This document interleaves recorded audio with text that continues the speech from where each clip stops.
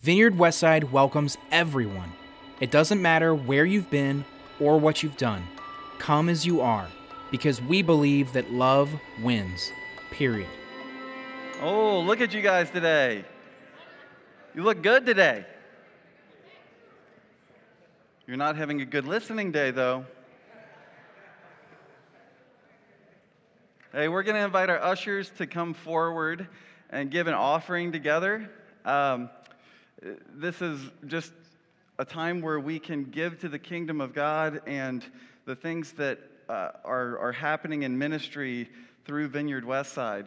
Like just this past weekend, 9 of us men got to travel to Kentucky in Big Creek missions, and it was just one of those things where money is not like the end-all be-all thing that solves things, but what ends up happening is money is ammunition for the kingdom of God that is warring against the kingdom of this world, the kingdom of darkness.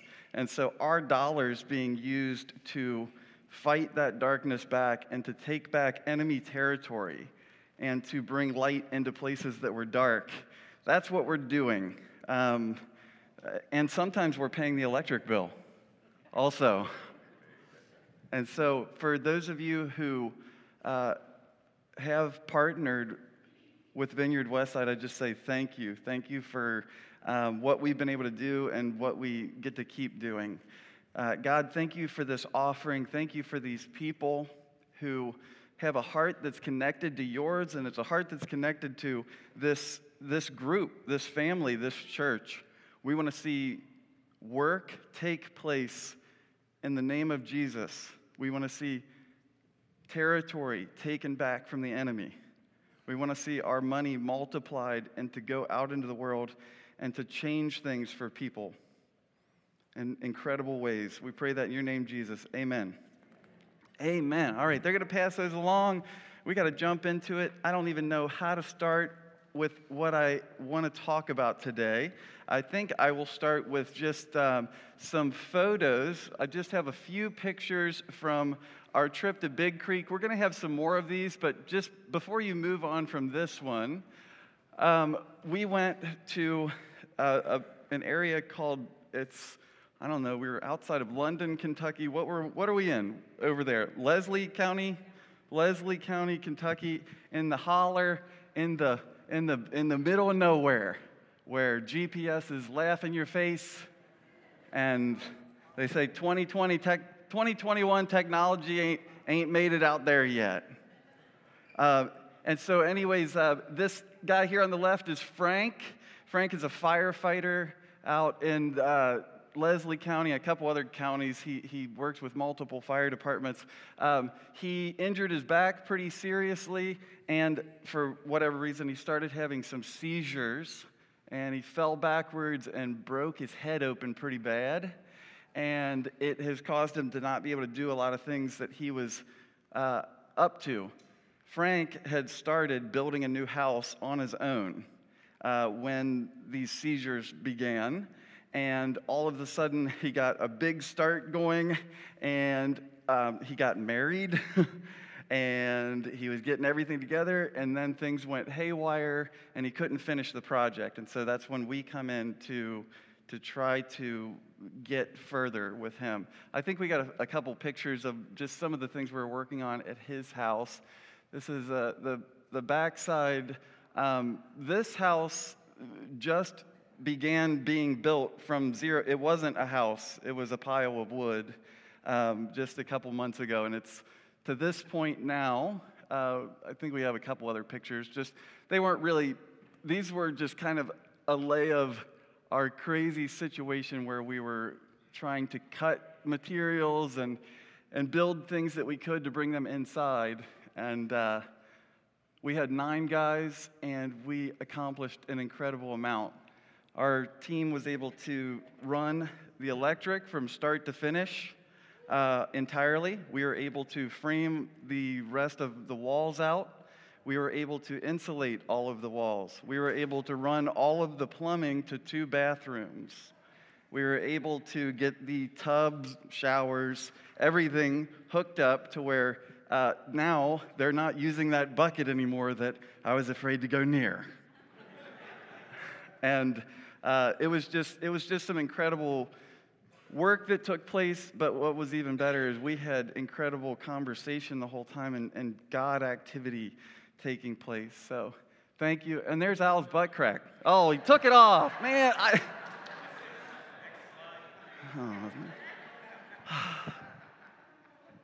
barely had it up there. Sorry, Al. All right, today what we're going to talk about it's going to be difficult for me to figure out how to make this work. I will tell you now, I don't have an ability to land this plane at the end. We're not going to wrap it up and go, yes. There you go. We are going to get started with a conversation, and we're going to experiment a little bit if you all are open to it. We started a series last week called No Offense. We're going to continue that today. And today is no offense, but are you screwed up? Are you screwed up? I did not want to put screwed because actually that's not the word that I want happening there, because there's levels. You're messed up, then you're screwed up, then you're effed up. But I don't want to keep saying it, so we'll just imagine you take it. We're going to use screwed, okay? And we're going to ask the question pretty seriously. Are you screwed up? Like, are you a bit screwed up? A lot screwed up? Kind of screwed up? And the reason why we're asking that question is because I want to dig into the 12-step model and what it means for us as believers and Scripture that is related to the 12-step process for recovery.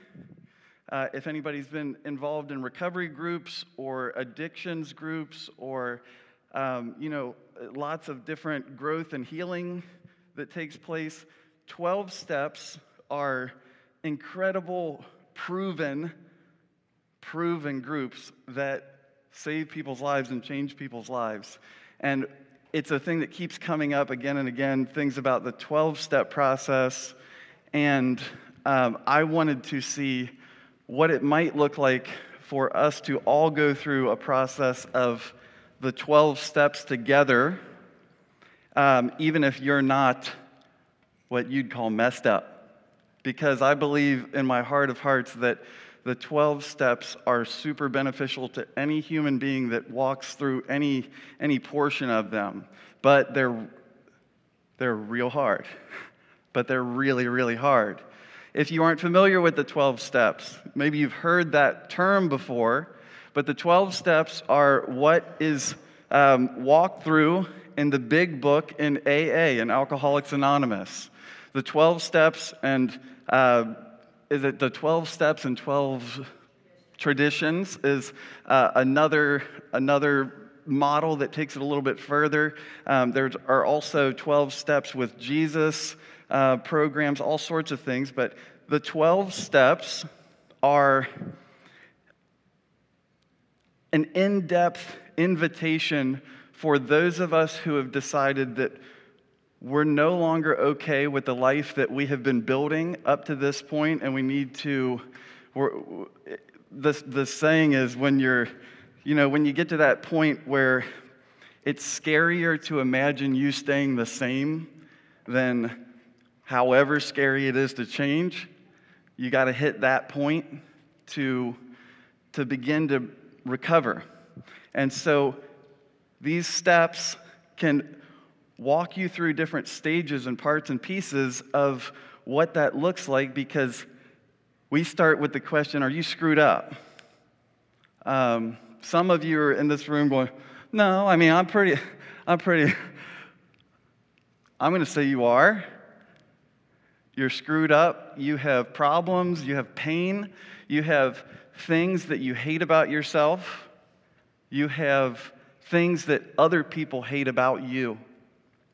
You have ways that You have wanted to change yourself for maybe your entire life, and you're just in that stuck place of how do I actually do it?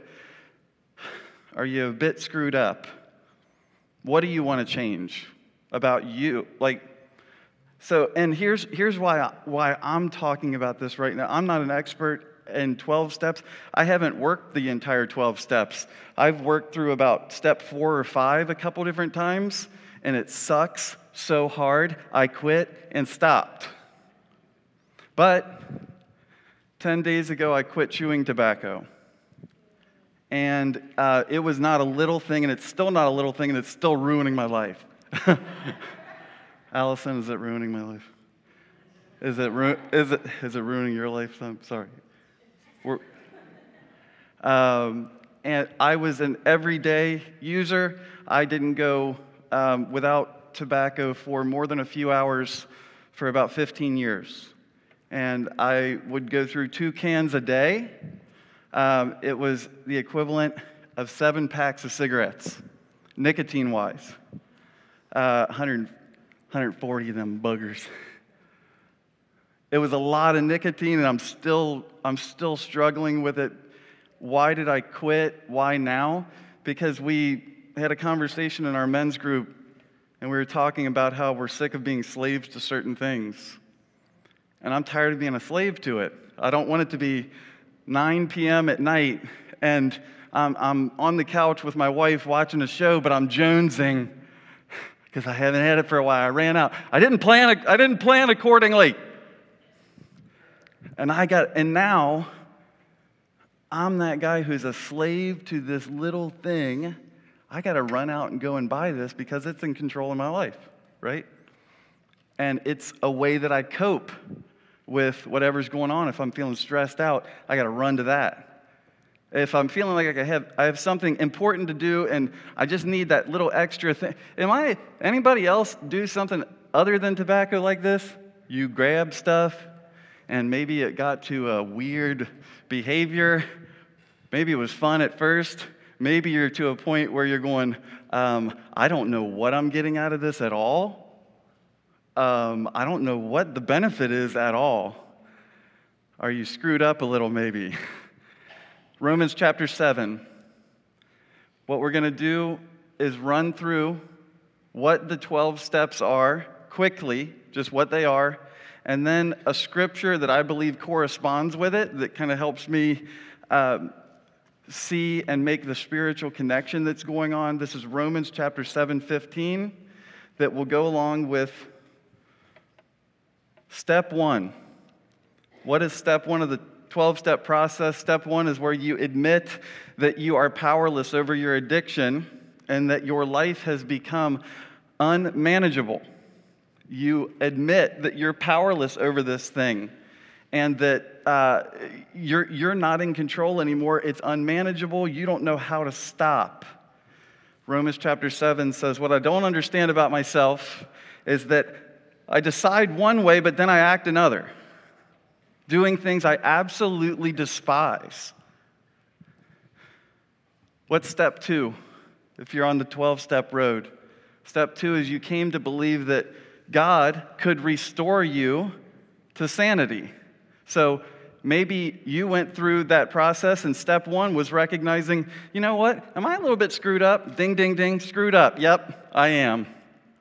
There's stuff in my life that I don't like at all. There's stuff that I'm recognizing I don't get pleasure out of that thing anymore, and I'm a slave to it.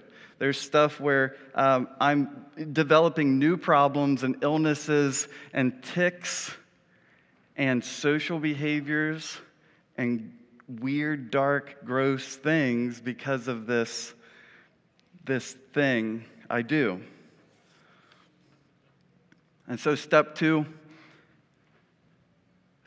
is when you come to actually believe God can restore you to sanity. He can transform the situation that you're in. So if the first one is, are you a bit screwed up? Step 1 is recognizing, are you a bit screwed up? Yes. Step 2 is recognizing that maybe I could do some work and become not screwed up.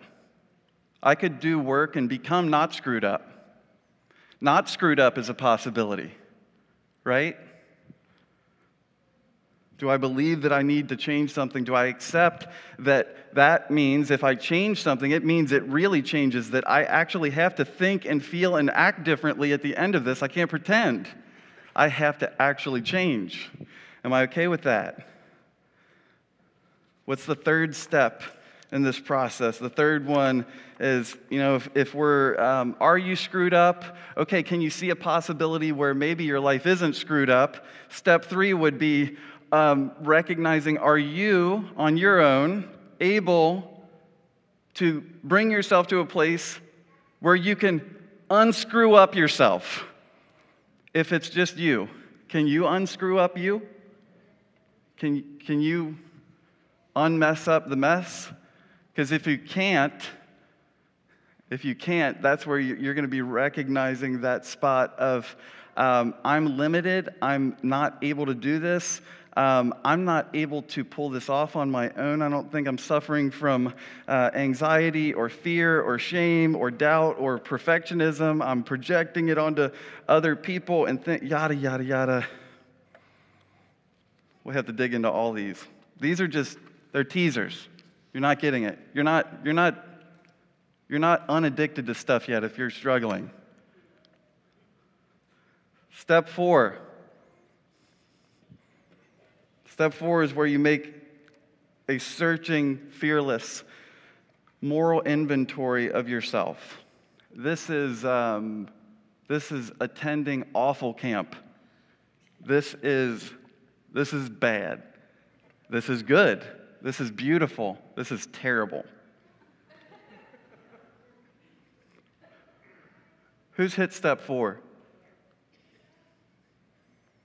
Step 4, amazing? Is it disgusting? Is it incredible? Is it beautiful? Is it frightening?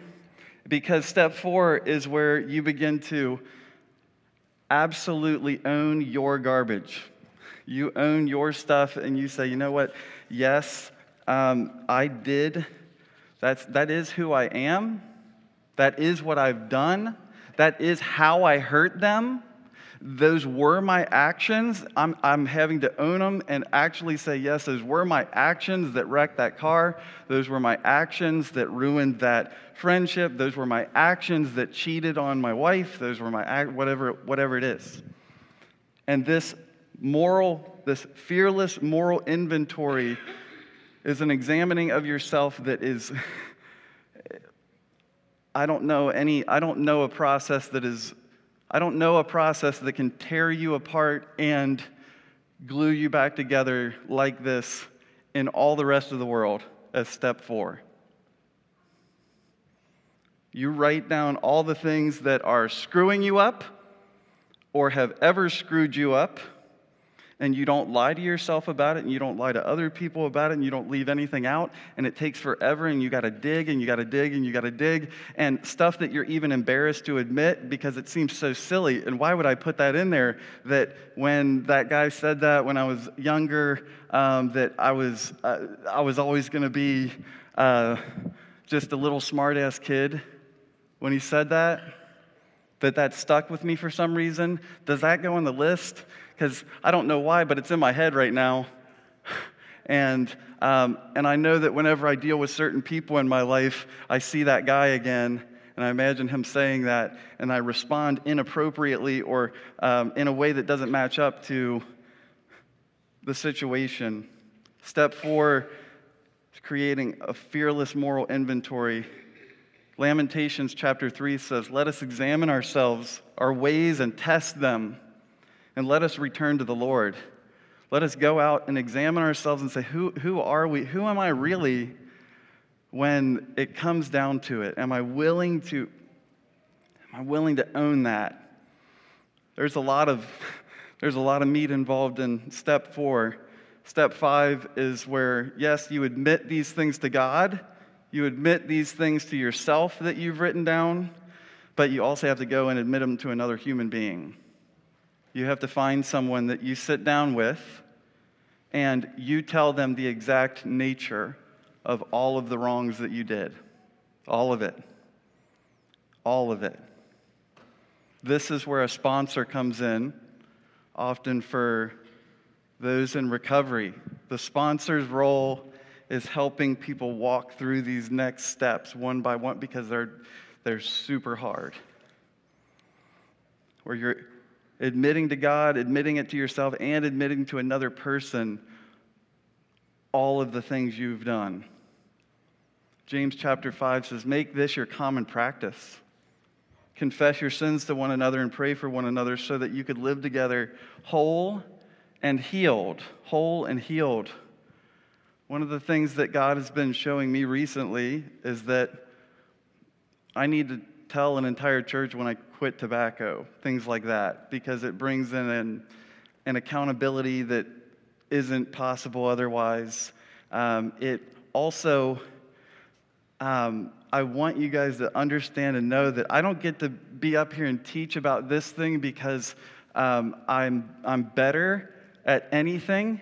I feel privileged to get up here and teach this because I've recognized that I'm worse. I've recognized that I have a lot of the things that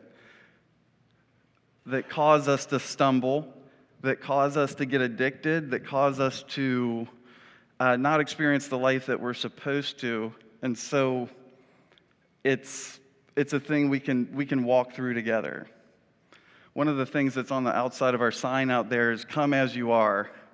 Like we want you to come as you are, whatever your stuff is, like whatever your. A lot of people come in here, they're worried about the dress code. That's their number one thing. We want you to know that you're able to come as you are. If you're straight or you're gay, if you're black or you're white, if you're trans, figuring it out, if you're this, that, the other, if you're a criminal, if you're a prostitute, if you're a reformed this or that, come as you are. But also, the way God works, He doesn't want you to stay the way you are. Yeah, come as you are. Come as you are for sure. Everybody. Doesn't matter what you got going on. But He's not the God who invites us to stay as we are. He wants us to change and grow and advance and not deal with those same stupid things that we've dealt with for so long. Step 6. Step 6 is when you are finally entirely ready to have God remove all of these defects of character from you. Surrender, where you're ready to give them over to Him. To say, you can have these. I don't want them. I want you to take them. 1 Peter chapter 3 says, "So roll up your sleeves. Put your mind in gear. Be totally ready. Don't lazily slip back into those old grooves of evil. Let yourselves be pulled into a way of life that is shaped by God's life. A life that's energetic and blazing with holiness." This is where you're entirely ready. I'm entirely ready to do it. What's the 7th step? It's where you are humbly asking God to remove your shortcomings from you. This happened to me. I went through a process with the Lord that was beautiful and painful and scary. I was telling guys about it this weekend from our trip that, when I was about 17 or 18 years old,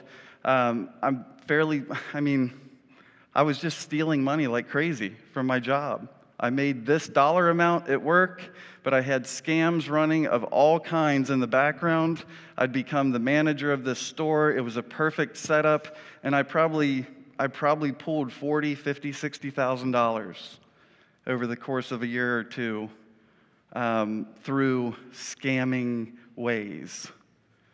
This was the recognizing a certain behavior that I had and a certain hole in my heart that I was trying to fill with money or the thrill of something, and needing to get to the step of asking Him to remove these shortcomings from me. I was prayed for by a group of people here a long time ago, and it was specifically about this stuff. I didn't confess it to anybody. It's too embarrassing. I didn't tell them what it was for at the time because I was still afraid. I was still deathly afraid, and I have to still fight against it now that you guys are going to look at me and go, ugh, and that you'll reject me and you'll run somehow. But that feeling was way stronger. And so I didn't tell him what it was for, but I wanted this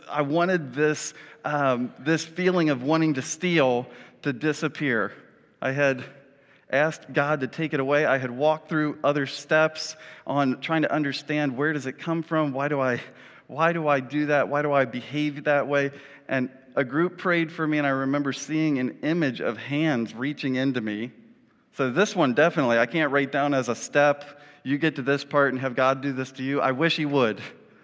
I wish. But I saw hands reaching into me, and they finished praying, and I was just done.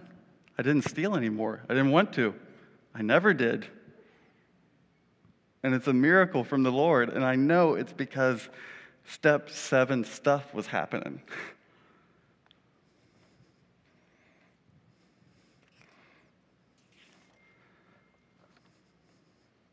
James chapter 4 says, so let God work his will in you. Say a quiet yes to God, and he'll be there in no time. Quit dabbling in sin. Purify your inner life. Quit playing the field. Hit bottom. You know, the scripture says hit bottom. Hit bottom. Hurry up. Hit bottom and cry your eyes out and get down on your knees before the Master. It's the only way that you'll get onto your feet. Step 8, if you're walking through this stuff and it's hard, is you make a list of all the people that you've harmed. And they're the ones that you're finally ready to make amends with, the ones that you really screwed over, the ones that you really messed up with, the ones that you don't deserve a forgiven thought from them. You don't deserve anything. You harmed them, and it's that list of people where you're going to try to make amends as far as it depends on you. Mark chapter 11, it says, and when you assume this posture of prayer, because it is a type of prayer that's going on when you're writing that list, when you assume this posture of prayer, remember that it's not all asking. If you have anything against someone, forgive. Only then will your Father, your heavenly Father, be inclined to also wipe your slate clean of sins. That, man, you want some of that for you? Give some away. Step 9 is when you make a direct amends to such people whenever possible, except for if you're going to harm those people. It's where you have to go through the process of recognizing. So it could be something like, hey, I slept with your wife. That's one of the examples of, do you tell somebody that, yes or no? Because am I going to be bringing healing with my amends that I'm trying to bring, or am I going to be bringing divorce and destruction and chaos into that home? My amends have to be ones that I really think through, ones that are not going to hurt other people. Matthew chapter 5, it says, if you enter your place of worship and you suddenly remember a grudge a friend has against you, abandon your offering. Leave immediately. Go to this friend and make things right. Then and only then come back and work things out with God. Don't try to come to God and pretend that everything's okay. God doesn't, you can't trick him. Well, everything's good. Don't ask Jerry. I didn't know you meant Jerry counted too. Not everything's okay with Jerry. Step 10 is where you continue This is where I feel like this is more getting into maintenance territories, and where you get to express joy and partner with new people in the same journey. Step 10, continue to take personal inventory, and when we're wrong, we promptly admit it now. This is where we know ourselves more. I've gone through a process. I know myself more. You know what I'm doing right now? Oh, I'm doing that thing where I try to be the smartest person in the room in this conversation that I'm having with somebody. I'm doing that thing right now where I feel inadequate, so I'm going to pretend to be more than adequate. I'm doing that thing right now. And it's these areas of just knowing your personal inventory, and okay, I'm doing that thing I know why I'm doing it. 1 John chapter 1, it says, if we claim that we're free of sin, we're only fooling ourselves. A claim like that is arrant nonsense. On the other hand, if we admit our sins, make a clean break from them. Does this say breast on your screen too? That's an interesting typo. It's not supposed to be that. You make a clean break from them, and he won't let you down. He'll be true to himself. He'll forgive our sins and purge us of all wrongdoing. Step 11 in this process is sought through prayer and meditation, where you're improving on that constant contact with God and this ongoing conversation. You're keeping it going. You're praying for His knowledge and His will for you to. That you'll be able to keep carrying out the work that's going on. I talked with someone a long time ago who said that the recovery process and working the 12 steps was like diving through a plate glass window, but paradise was on the other side. But that they almost died from the injuries. Like that it was hell. It hurt. It was long, the healing process. But on the other side, they were getting better for paradise they were moving into. Philippians chapter 4, instead of worrying, pray. Let petitions and praises shape your worries into prayers, letting God know what your concerns are. Before you know it, a sense of God's wholeness, everything coming together for good, it will come and it will settle you down.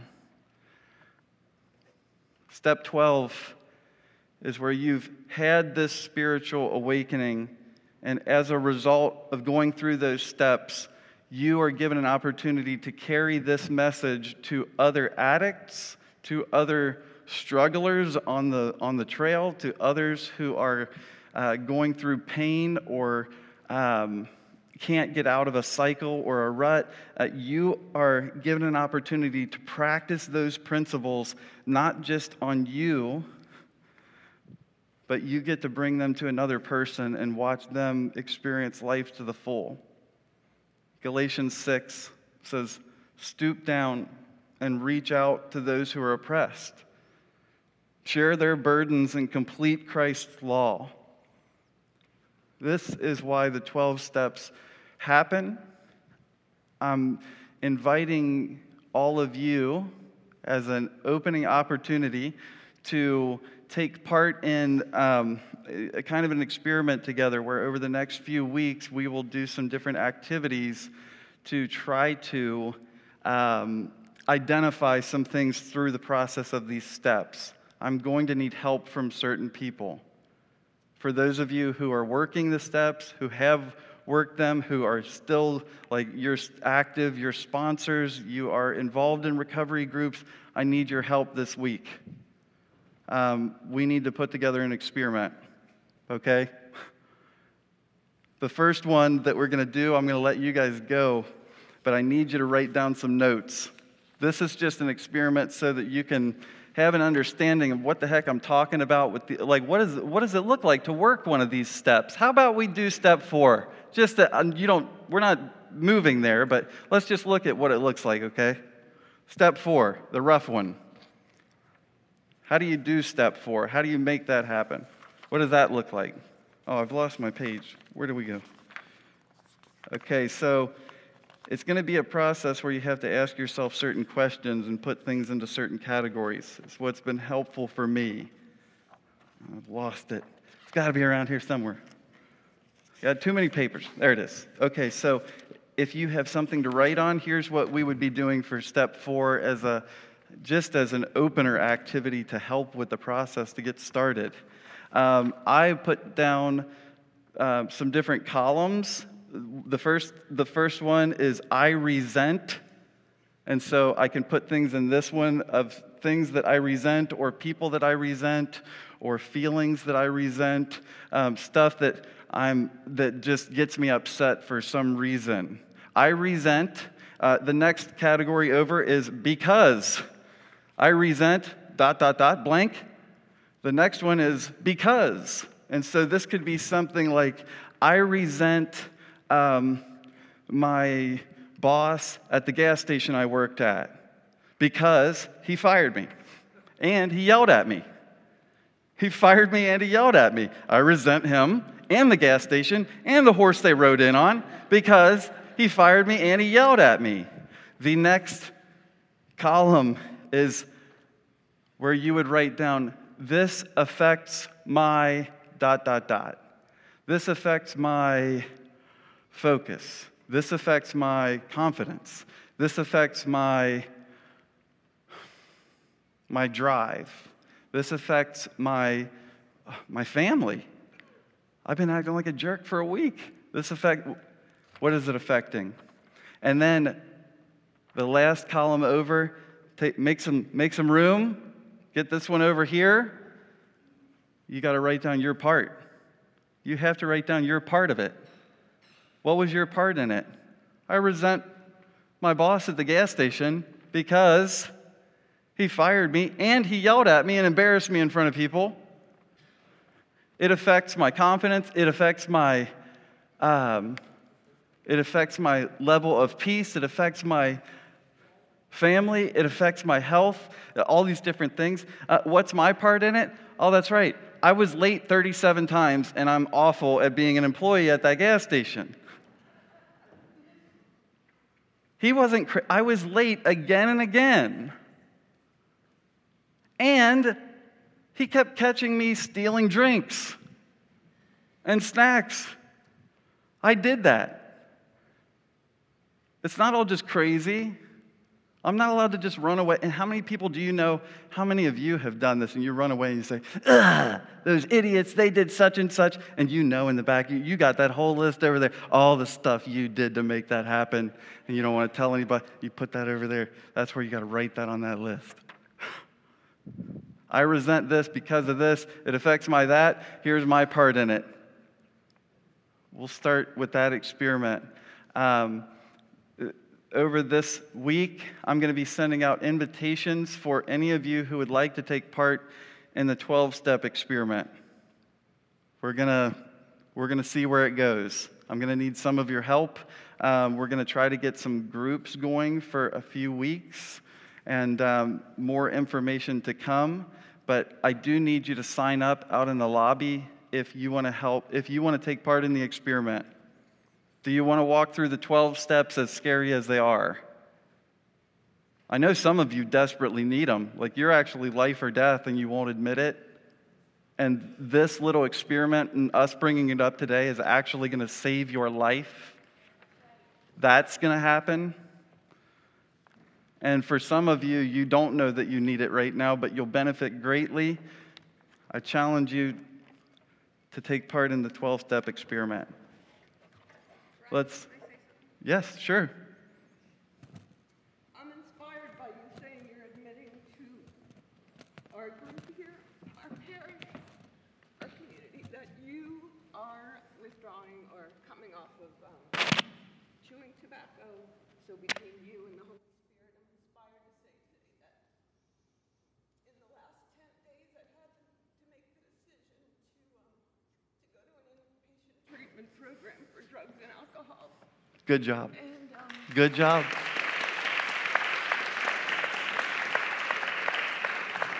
I'm not sure exactly what date I'm going, and next week or the week after. Well, you're in trouble now because you said it out loud. And that's the whole thing. You're stuck. So hopefully that will inspire somebody to sign up too. It does. Well done.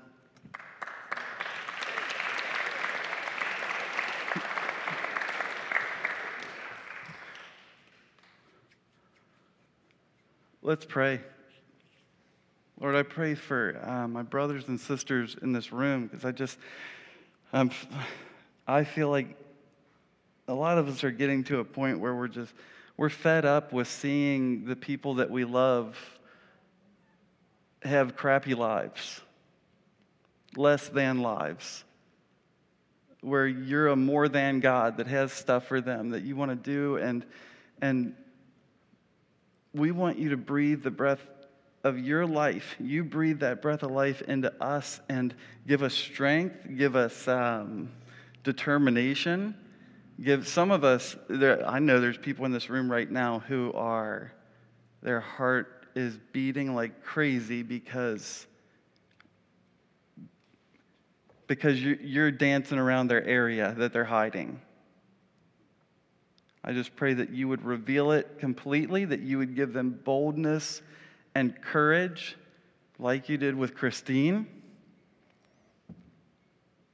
to be able to admit that stuff is going on. God, that we would step into this and give it everything that we have because we believe that you want to do some incredible work through it. We love that you're not okay with your people just living subpar lives.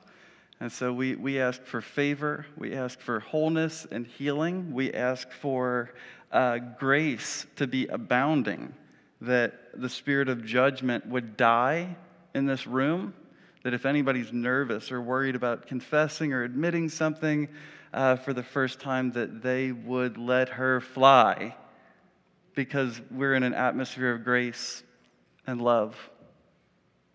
So we say, come, Holy Spirit, pray that you would be spreading truth and grace, and you would make us into a people who are living that life to the full. Pray in your name, Jesus. Amen. Amen. We're going to put out more information over the next couple days through Facebook and YouTube and email and such, also through the church app. But it would be best if you can sign up with your email or phone number out in the lobby at the connections desk, and we'll be sending out some invitations for groups to happen. I love you guys. I will see you soon. Have a good week. For more information about Vineyard Westside, please visit vineyardwestside.com.